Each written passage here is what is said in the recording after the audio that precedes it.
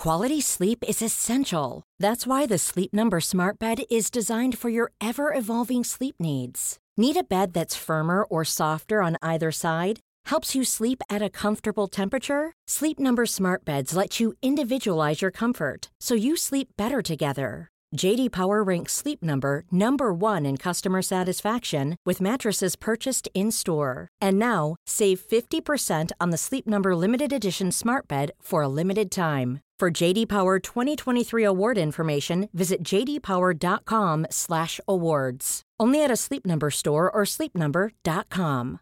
Hey, I'm Ryan Reynolds. At Mint Mobile, we like to do the opposite of what Big Wireless does. They charge you a lot.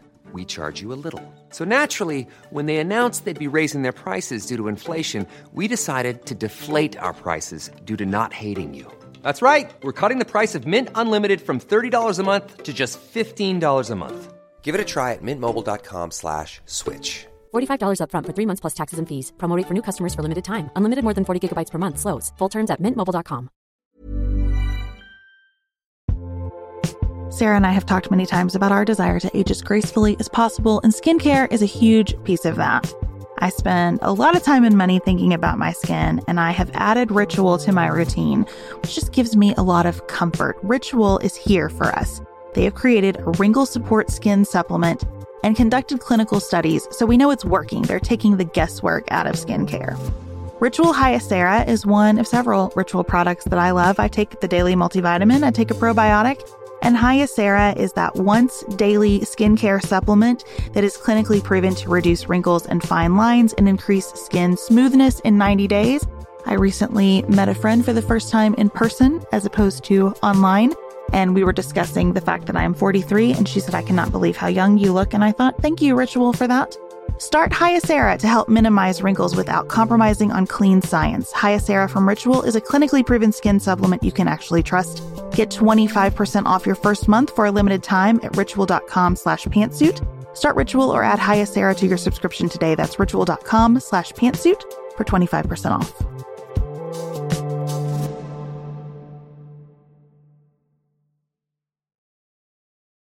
The Constitution and its amendments are the foundation of our democracy and the center point of so many controversies in American politics. We decided to take these important amendments one by one and go back to basics. If freedom of speech and the right to bear arms are enshrined as fundamental values, we want to understand them on a deeper historical level.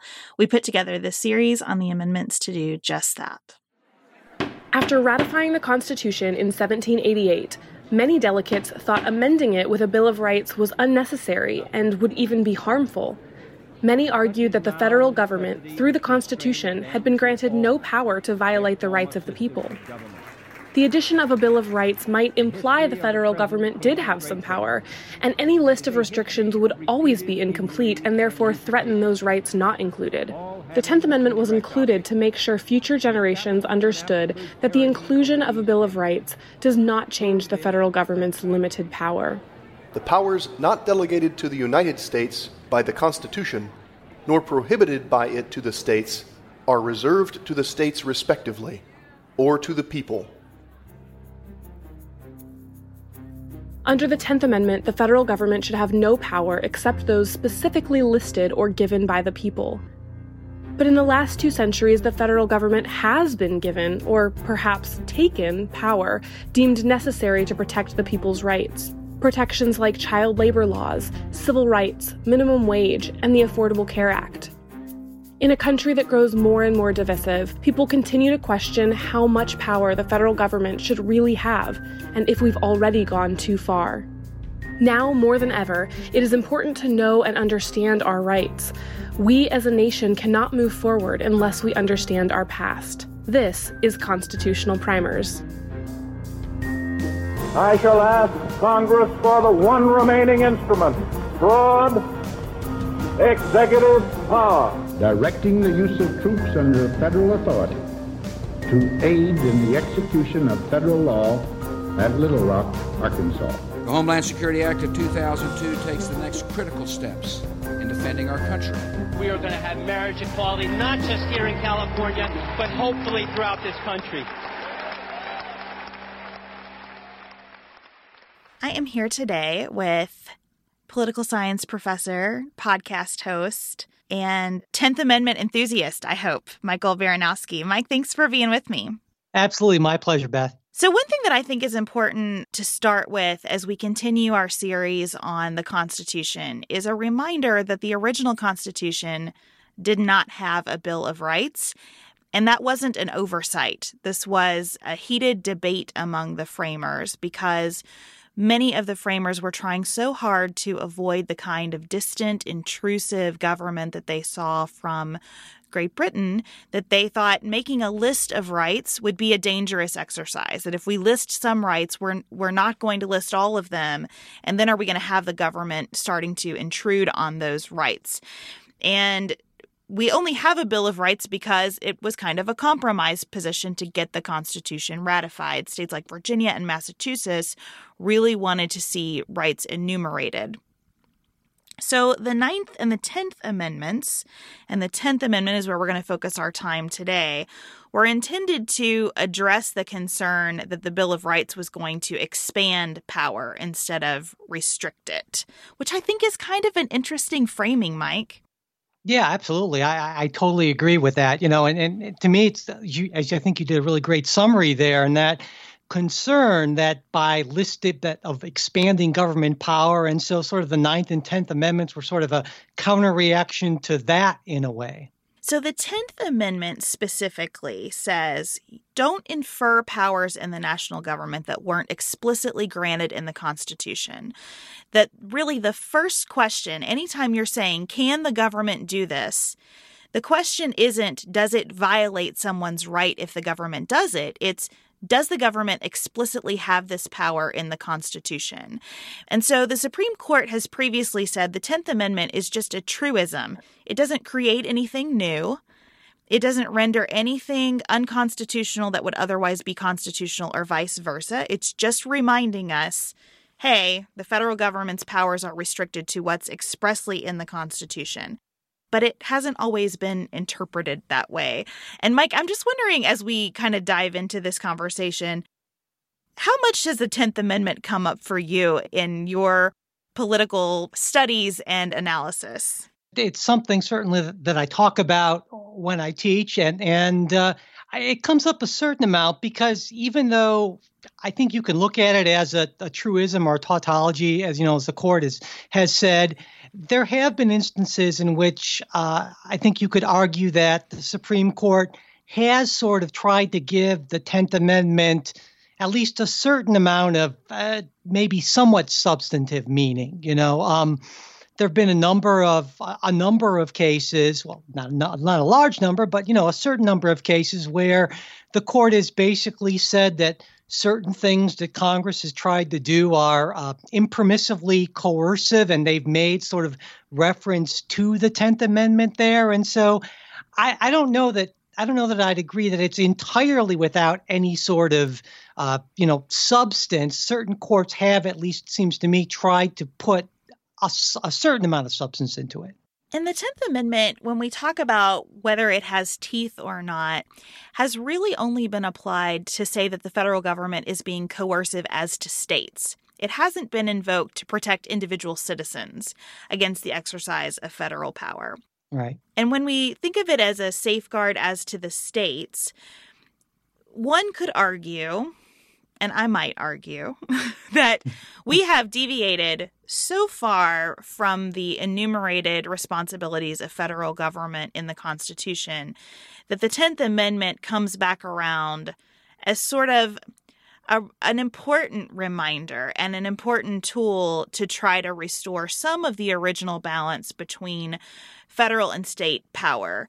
And that balance really changed with the New Deal. Mike, can you talk a little bit about the New Deal and the impact that you think it had on our understanding of the 10th Amendment and federalism overall? Yeah, absolutely. And I would actually argue that while we tend to focus a lot on the 10th Amendment when we're looking at federalism, I would say that the real issue here isn't so much the 10th Amendment, but the Commerce Clause in Article 1, Section 8. And And that really, when we look at this expansion in federal power, something, and I think you're absolutely right in arguing that it's way out of line with what the framers envisioned, that's due almost entirely to the court's changing interpretation of the commerce power. I mean, I think probably one of the greatest examples of this, kind of the height of this, and I think you could argue the height of ridiculousness, is Wickard versus Filburn. And this is like in 1941, I believe, where essentially the argument was that if you're a farmer growing wheat for your own personal use, not selling it or anything like that, that somehow had enough of an effect indirectly on interstate commerce that Congress could regulate that, which now the court has stepped away from that, but that kind of represents the height of, this is after the FDR justices were appointed to the court and kind of in full swing and that sort of thing. And to me, when we look at that mismatch between, the overreaching power of the federal government compared to the states, I think really the Commerce Clause is what's changed so dramatically in interpretation. I think that's exactly right. And I think this is a hard one because it would be foolish to argue that commerce itself hasn't changed. So, I mean, the framers could not imagine the world that we live in now. Yeah. And so I think this is a tough one in terms of policy, but I think textually it's silly to argue that where we are is where we were headed when the framers put the Constitution together in terms of balance between state and federal power. Yeah, I mean, I totally agree. That was an entirely different world. And so to me, it gets to the point of, well, what were the framers trying to do? And to me, they were trying to set up a system in which the power of the federal government is fairly limited. And based on what they understood about commerce at that time, this made sense, and the interstate commerce power wouldn't infringe too much on state rights. But clearly, that's changed dramatically. And so to me, the answer to this is not to try to develop some tortured interpretation of the Constitution, but to use the amendment process that the framers intended us to use to change the document when times change. But that almost seems to be, kind of a non-starter given how difficult it is. Yeah, I mean, it is interesting because it is difficult, and it should be difficult, right? We shouldn't be changing the Constitution constantly. But I do think that we are in need of clarity because the 10th Amendment, and I think the problem around the 10th Amendment, it almost assumes that there is a really clear line between what belongs to the federal government and what belongs to state governments. Right. And that line is so blurred. And I think a good example of this is one of the cases in which the court kind of renewed its interest in the 10th Amendment in the 1990s to restore a sense of federalism.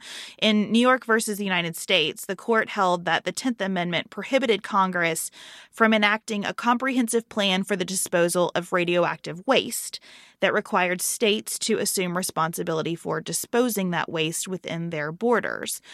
And that, to me, is an interesting example because the whole concept of radioactive waste and our entire understanding of how waste disposal impacts the country and indeed impacts interstate commerce has changed so dramatically since these documents were written.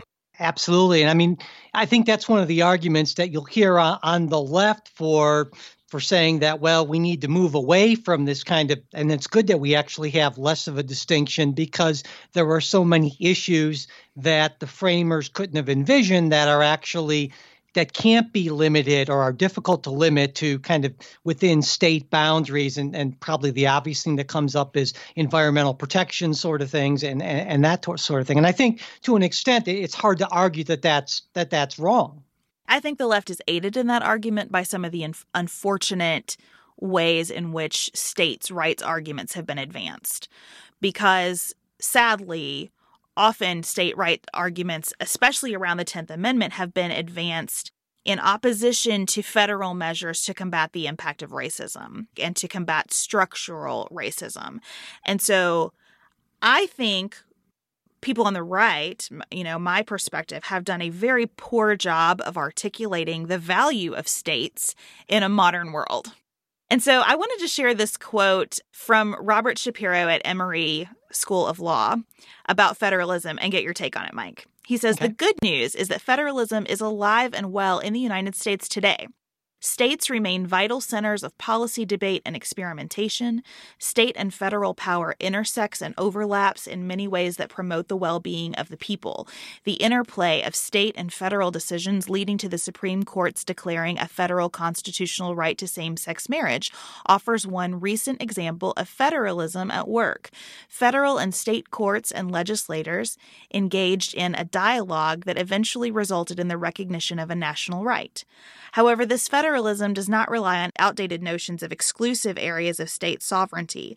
This healthy federalism flourishes in spite of, not because of, the Supreme Court's efforts to demarcate enclaves of state power immune from national regulation. For the moment, these exclusive state domains remain relatively small, offering little resistance to the exercise of enumerated federal powers. Should the court expand these enclaves, however, current 10th Amendment doctrine would become a more significant and pernicious force. I guess the first thing that occurs to me in thinking about that is, wow, that sounds messy. And I think that's exactly the problem that a lot of people have with this sort of approach, right? Is that a lot of people like the idea of just, and maybe this is even more on my side on the left, a lot of people like the idea of there being one big solution that applies to everyone. And this whole idea, and he mentions the gay marriage thing, and obviously it was an interplay of a lot of states doing things, and then that pressure kind of building and so forth, resulting in, the court sort of declaring that there is in fact the right. That's a really messy process. And I think people aren't really crazy, don't have necessarily the patience for that kind of a messy process to play out, which is why I think it can be frustrating for so many people. I think that's right. And I also think that that's kind of what the founders intended. Yeah. That it is a little bit of a messy relationship between states and the federal government, despite the fact that you have these enumerated powers. The fact that we had a debate about the necessity of a Bill of Rights shows that it was meant to be in tension all the time. And I think the three branches of government are the same way, that we should always be in a little bit of tension, because where there's clarity, it's easy for authoritarianism to sneak in. Yeah. We're going to take a quick break and we'll come right back. We are special breakfast people here at Pantsuit Politics, but not just when Beth and I are on the road. The truth is, I want something warm from the oven every Saturday morning and Sunday morning.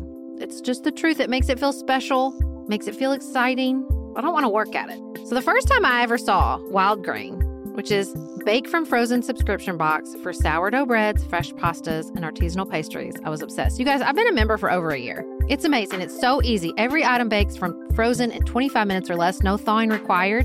You can fully customize your Wild Grain box. You can choose any combination of breads, pastas, pastries. You can even build a box of only breads, only pastas, or only pastries if you'd like. And for a limited time, you can get $30 off the first box, plus free croissants in every box when you go to wildgrain.com/pantsuit to start your subscription. Sometimes I make one single croissant just for me because I want to feel special, and they're so good. You heard me. Free croissants in every box. And $30 off your first box when you go to wildgrain.com/pantsuit. That's wildgrain.com/pantsuit. Or you can use promo code pantsuit at checkout. This show is sponsored by BetterHelp. Can I get something off my chest? Every day I feel a little pang of sadness because I think about Griffin going away to college. Y'all, he's a freshman in high school. This is not healthy or normal. This is why I have it on my list of things to talk to my therapist about. We all carry around these things, big and small. When we keep them bottled up, it can start to affect us. Therapy is a safe space to get these things off your chest and to figure out how to work through whatever's weighing you down. If you're thinking about starting therapy, give BetterHelp a try. It's entirely online, designed to be convenient, flexible, and suited to your schedule. Just fill out a brief questionnaire to get matched with a licensed therapist and switch therapists anytime for no additional charge. You gotta get it off your chest. And you can get it off your chest with BetterHelp. Visit BetterHelp.com/pantsuit today to get 10% off your first month. That's BetterHelp, HELP.com/pantsuit. Looking for the perfect gift to celebrate the moms in your life? Aura frames are beautiful, Wi-Fi connected digital picture frames that allow you to share and display unlimited photos. It's super easy to upload and share photos via the Aura app, and if you're giving an Aura as a gift, you can even personalize the frame with preloaded photos and memories. You guys, I love my Aura frames. I have one in my office. I have one in my kitchen. I have given one as a housewarming gift. I have given one as Mother's Day, Father's Day. They are the most amazing gifts because this app is a game changer, in my personal opinion, in digital frames. It makes it so easy to get the pictures on there and even videos. It plays like you're in Harry Potter, you guys. It is the best. I love mine so much. And right now, Aura has a great deal for Mother's Day. Listeners can save on the perfect gift by visiting auraframes.com to get $30 off plus free shipping on their best-selling frame. That's AURA frames.com. Use code PANTSUIT at checkout to save. Terms and conditions apply.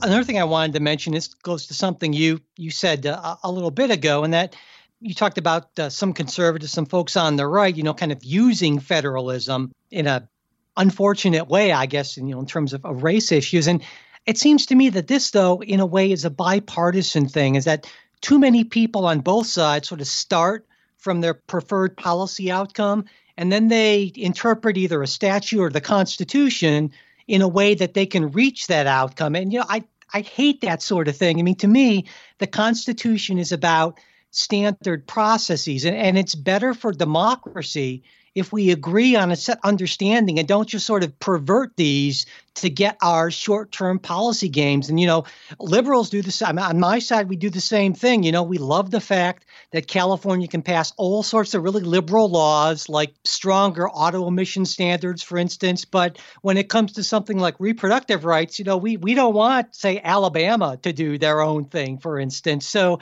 it definitely cuts both ways. And I think it's because people tend to, like I said, start with their preferred policy outcome and not really care so much about the process. And I think that's a really bad thing. And that is so true in the federalism debate. Like, we love federalism when it supports our policy positions. Yeah. And so I think the modern applications of the 10th Amendment are fascinating in that regard, because there are two right now that are really in the public consciousness, even though we don't talk about them as 10th Amendment issues. But you have interest in the legalization of marijuana. What are states' rights vis-a-vis the federal government around drug legalization? And we do have bipartisan efforts to pass laws on this through a specific reference to the 10th Amendment. So Cory Gardner, Republican from Colorado, and Elizabeth Warren, obviously the Democrat from Massachusetts, have co-sponsored Strengthening the 10th Amendment Through Entrusting States, the STATES Act, designed to remove federal controls from states that legalize marijuana. Right now, if you are in a state where marijuana is legal, you have opened a host of economic opportunity for sellers of marijuana, and also a nightmare in terms of how they can do their banking and their record keeping and their payment of federal income taxes, and whether they are violating federal law by their very existence.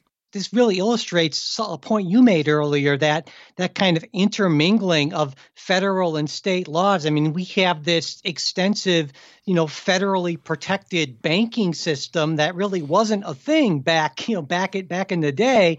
And that just creates all kinds of problems when you have these sort of overlapping and contradictory laws, which makes it so difficult for cannabis growers and businesses in states where it's legal to actually access, for instance, the banking system. And I think the idea of a federally regulated banking system would be so abhorrent to the people who founded this country, but they couldn't have imagined that the next step, it's not really about, in the United States, should states or the federal government be overseeing finance and financial services. It's more like, how do we participate in a global financial system, right? Yeah.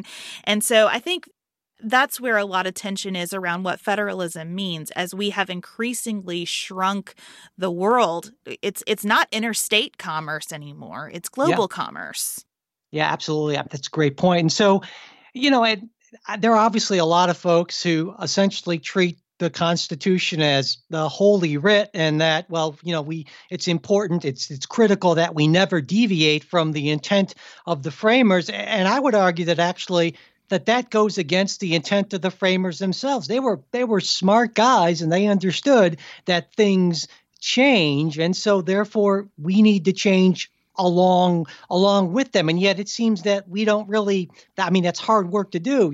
It's certainly hard to amend the Constitution, but there's a process there for a reason. And I think, in terms of the federalism debate, you can make a really good case that because the economy has changed so much that we maybe need to look to our Constitution and say, well, has it kept track with this? And would it be better to actually amend the document as opposed to sort of engaging in some sort of tortured understanding of what interstate commerce means so that we can do all these other things that we want to do? I think the really difficult part about that is that the wisdom in our Constitution is how flexible it is in many ways.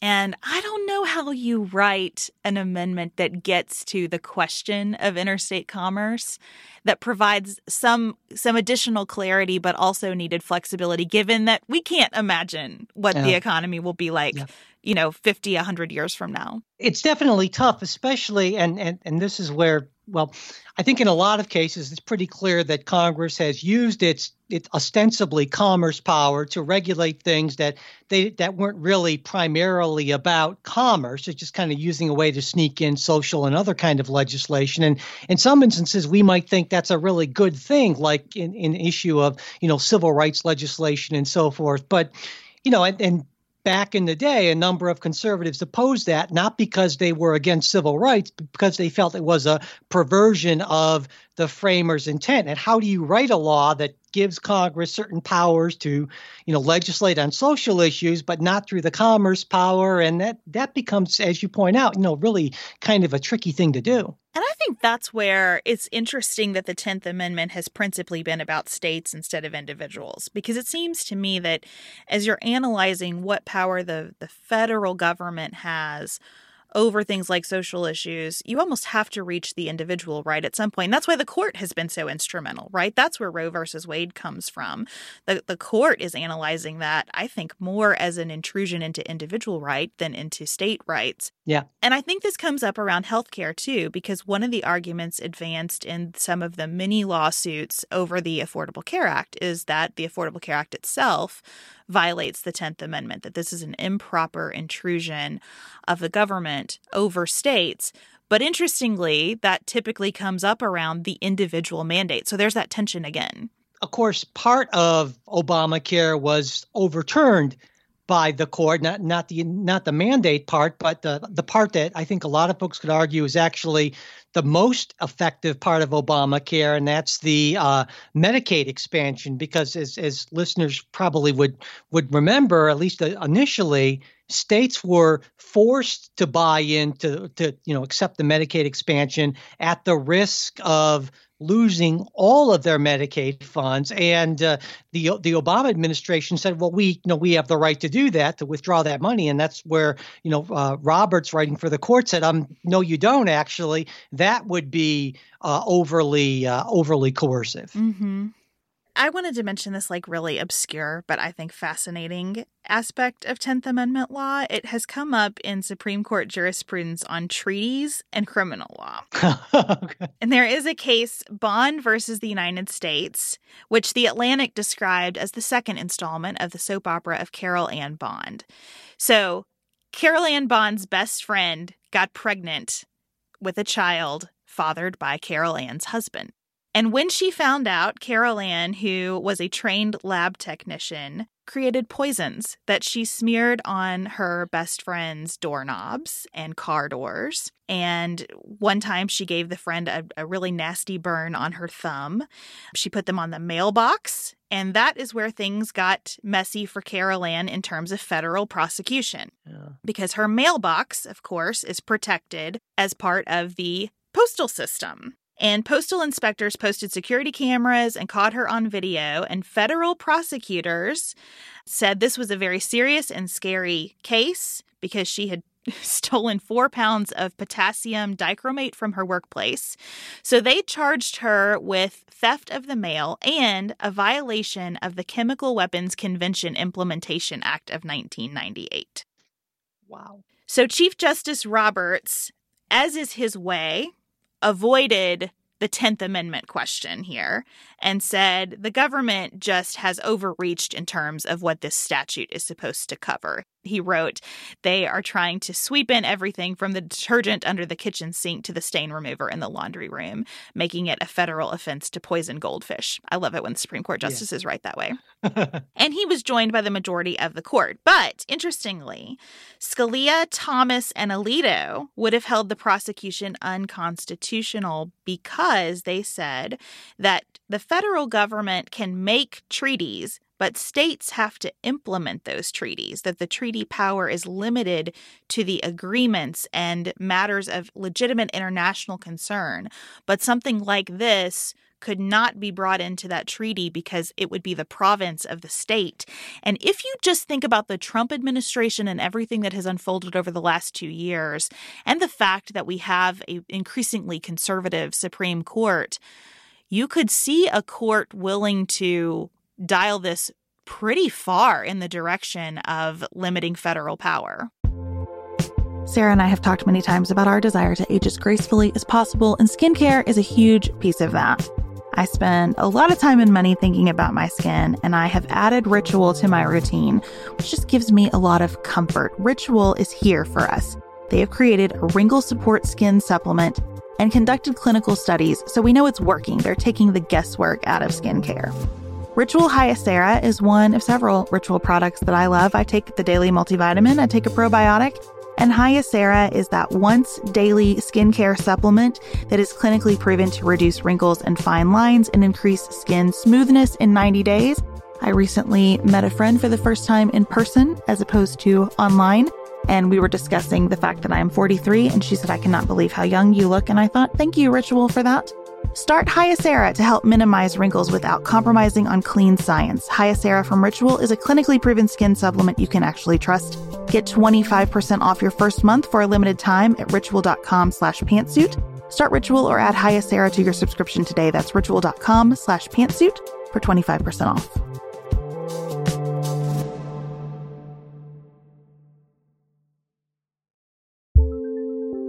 There's not much worse than a dry and itchy scalp. Also, when you get your hair colored and then it does not last as long as you and your stylist discussed. It could be that unfiltered, mineral-filled water is the culprit. Hard water is a leading cause of damaged hair and dry, irritated skin, and about 85% of the United States uses hard water, filled with dissolved minerals and added chlorine. That's where Canopy's new filtered shower head comes in. Canopy, known for their beauty hacks and reimagined humidifier, has revolutionized the filtered shower head.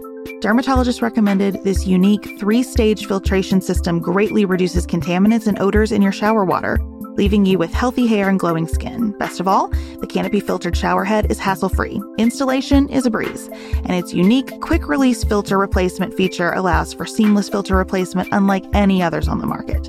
Go to getcanopy.co to save $25 on your Canopy filtered shower head purchase today with Canopy's hassle-free filter subscription. Even better, our listeners can use code PANTSUIT at checkout to save an additional 10% off your Canopy purchase. Hurry, your hair and skin will thank you.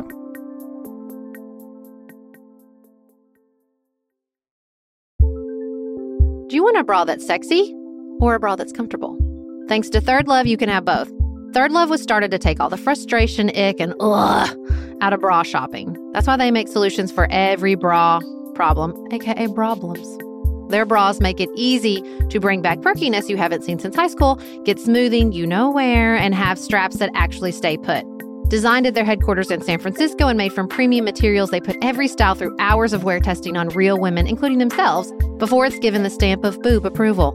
Comfort and support are guaranteed. Plus, whether you're a double A cup or an H cup, their virtual fitting room will help you find your perfect fit fast. And they've even invented half cups. No more feeling stuck between 2 cup sizes that don't fit right. It's time to get your problems solved. Visit thirdlove.com and get 15% off your order with code podcast15.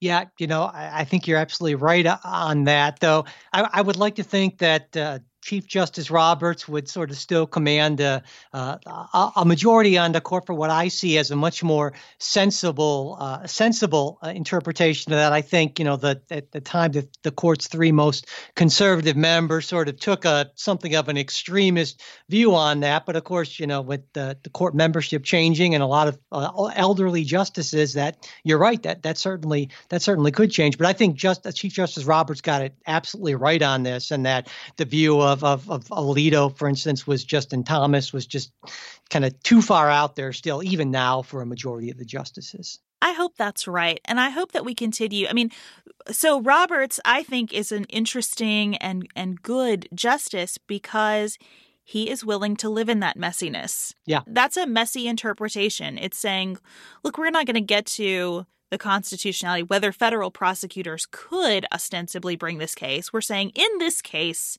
that's an overreach. Yeah. And I think that just kind of gets back to my overall take on the 10th Amendment, which is it is a mess, and it is supposed to be a mess because we need to be able to bring judgment to every issue.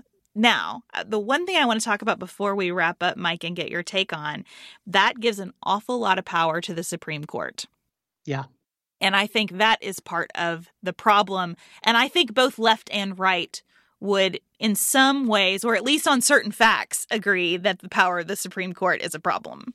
Oh gosh, yeah. I think you're absolutely right on that, and that's of course the problem with having this very flexible document, right? Is that, well, that means it has to be interpreted, and then you have the court, these folks with lifetime, with lifetime tenure essentially, who are only very indirectly democratically responsible, and that's a major concern for me, that's for sure.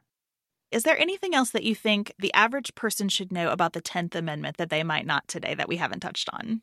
I guess one thing I'd point out more just generally about federalism is one of the great things about it is a number of, academics and commentators that have mentioned is that it allows for state level experimentation that you really wouldn't have as much of in a unitary system. And so there have been plenty of instances of certain states trying out a policy and other states looking at it and saying, hey, that worked really well from them, and we're going to go ahead and adopt that ourselves, and the saying's often like 50 little laboratories of democracy, essentially. And I think that's an incredibly valuable thing, both in the positive sense and also in the negative sense, where a state can try something and can say, okay, wow, we don't want to do that. I'm thinking maybe, for instance, like of Kansas, which recently, a few years ago, did this incredibly huge slashing of taxes, and everything just kind of cratered, and a lot of other a sense of kind of conservative states even said, well, that probably was going a little bit too far. And that's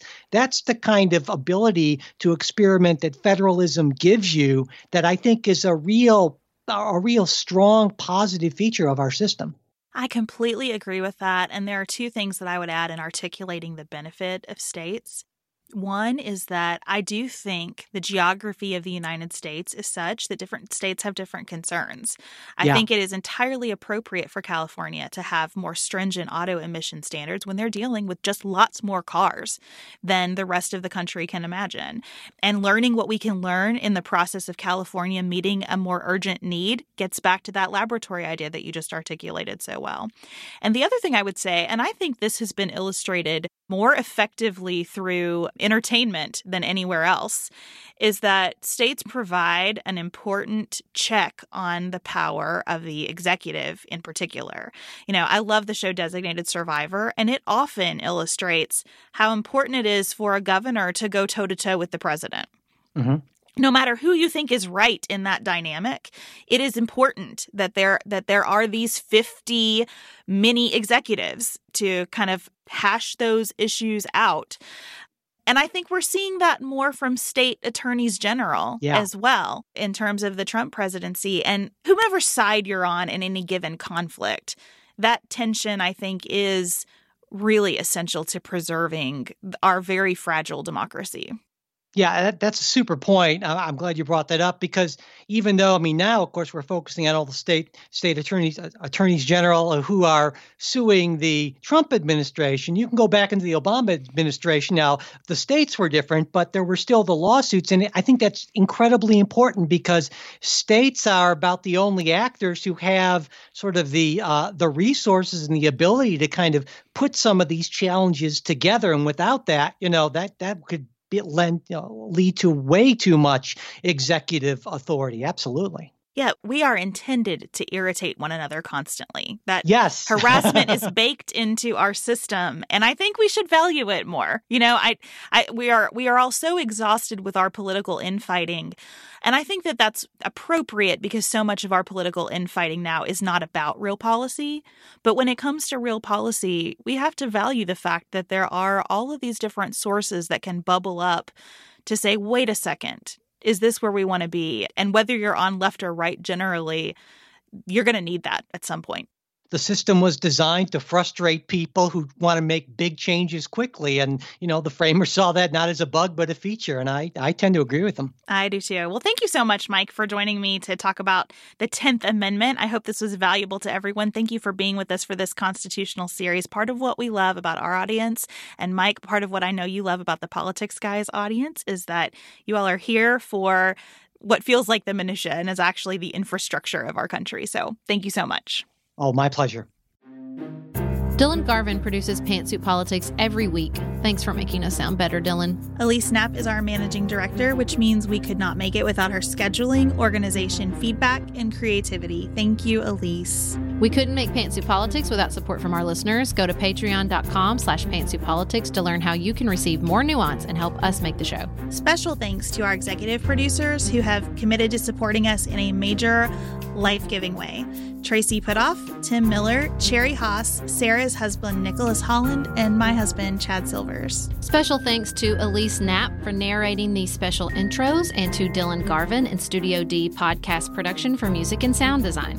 Learn more about our live events that we're involved in, and what we're reading each week by signing up for our weekly newsletter at pantsuitpoliticsshow.com. And connect with members of the Pantsuit Politics community by following us on Instagram, Facebook, and Twitter.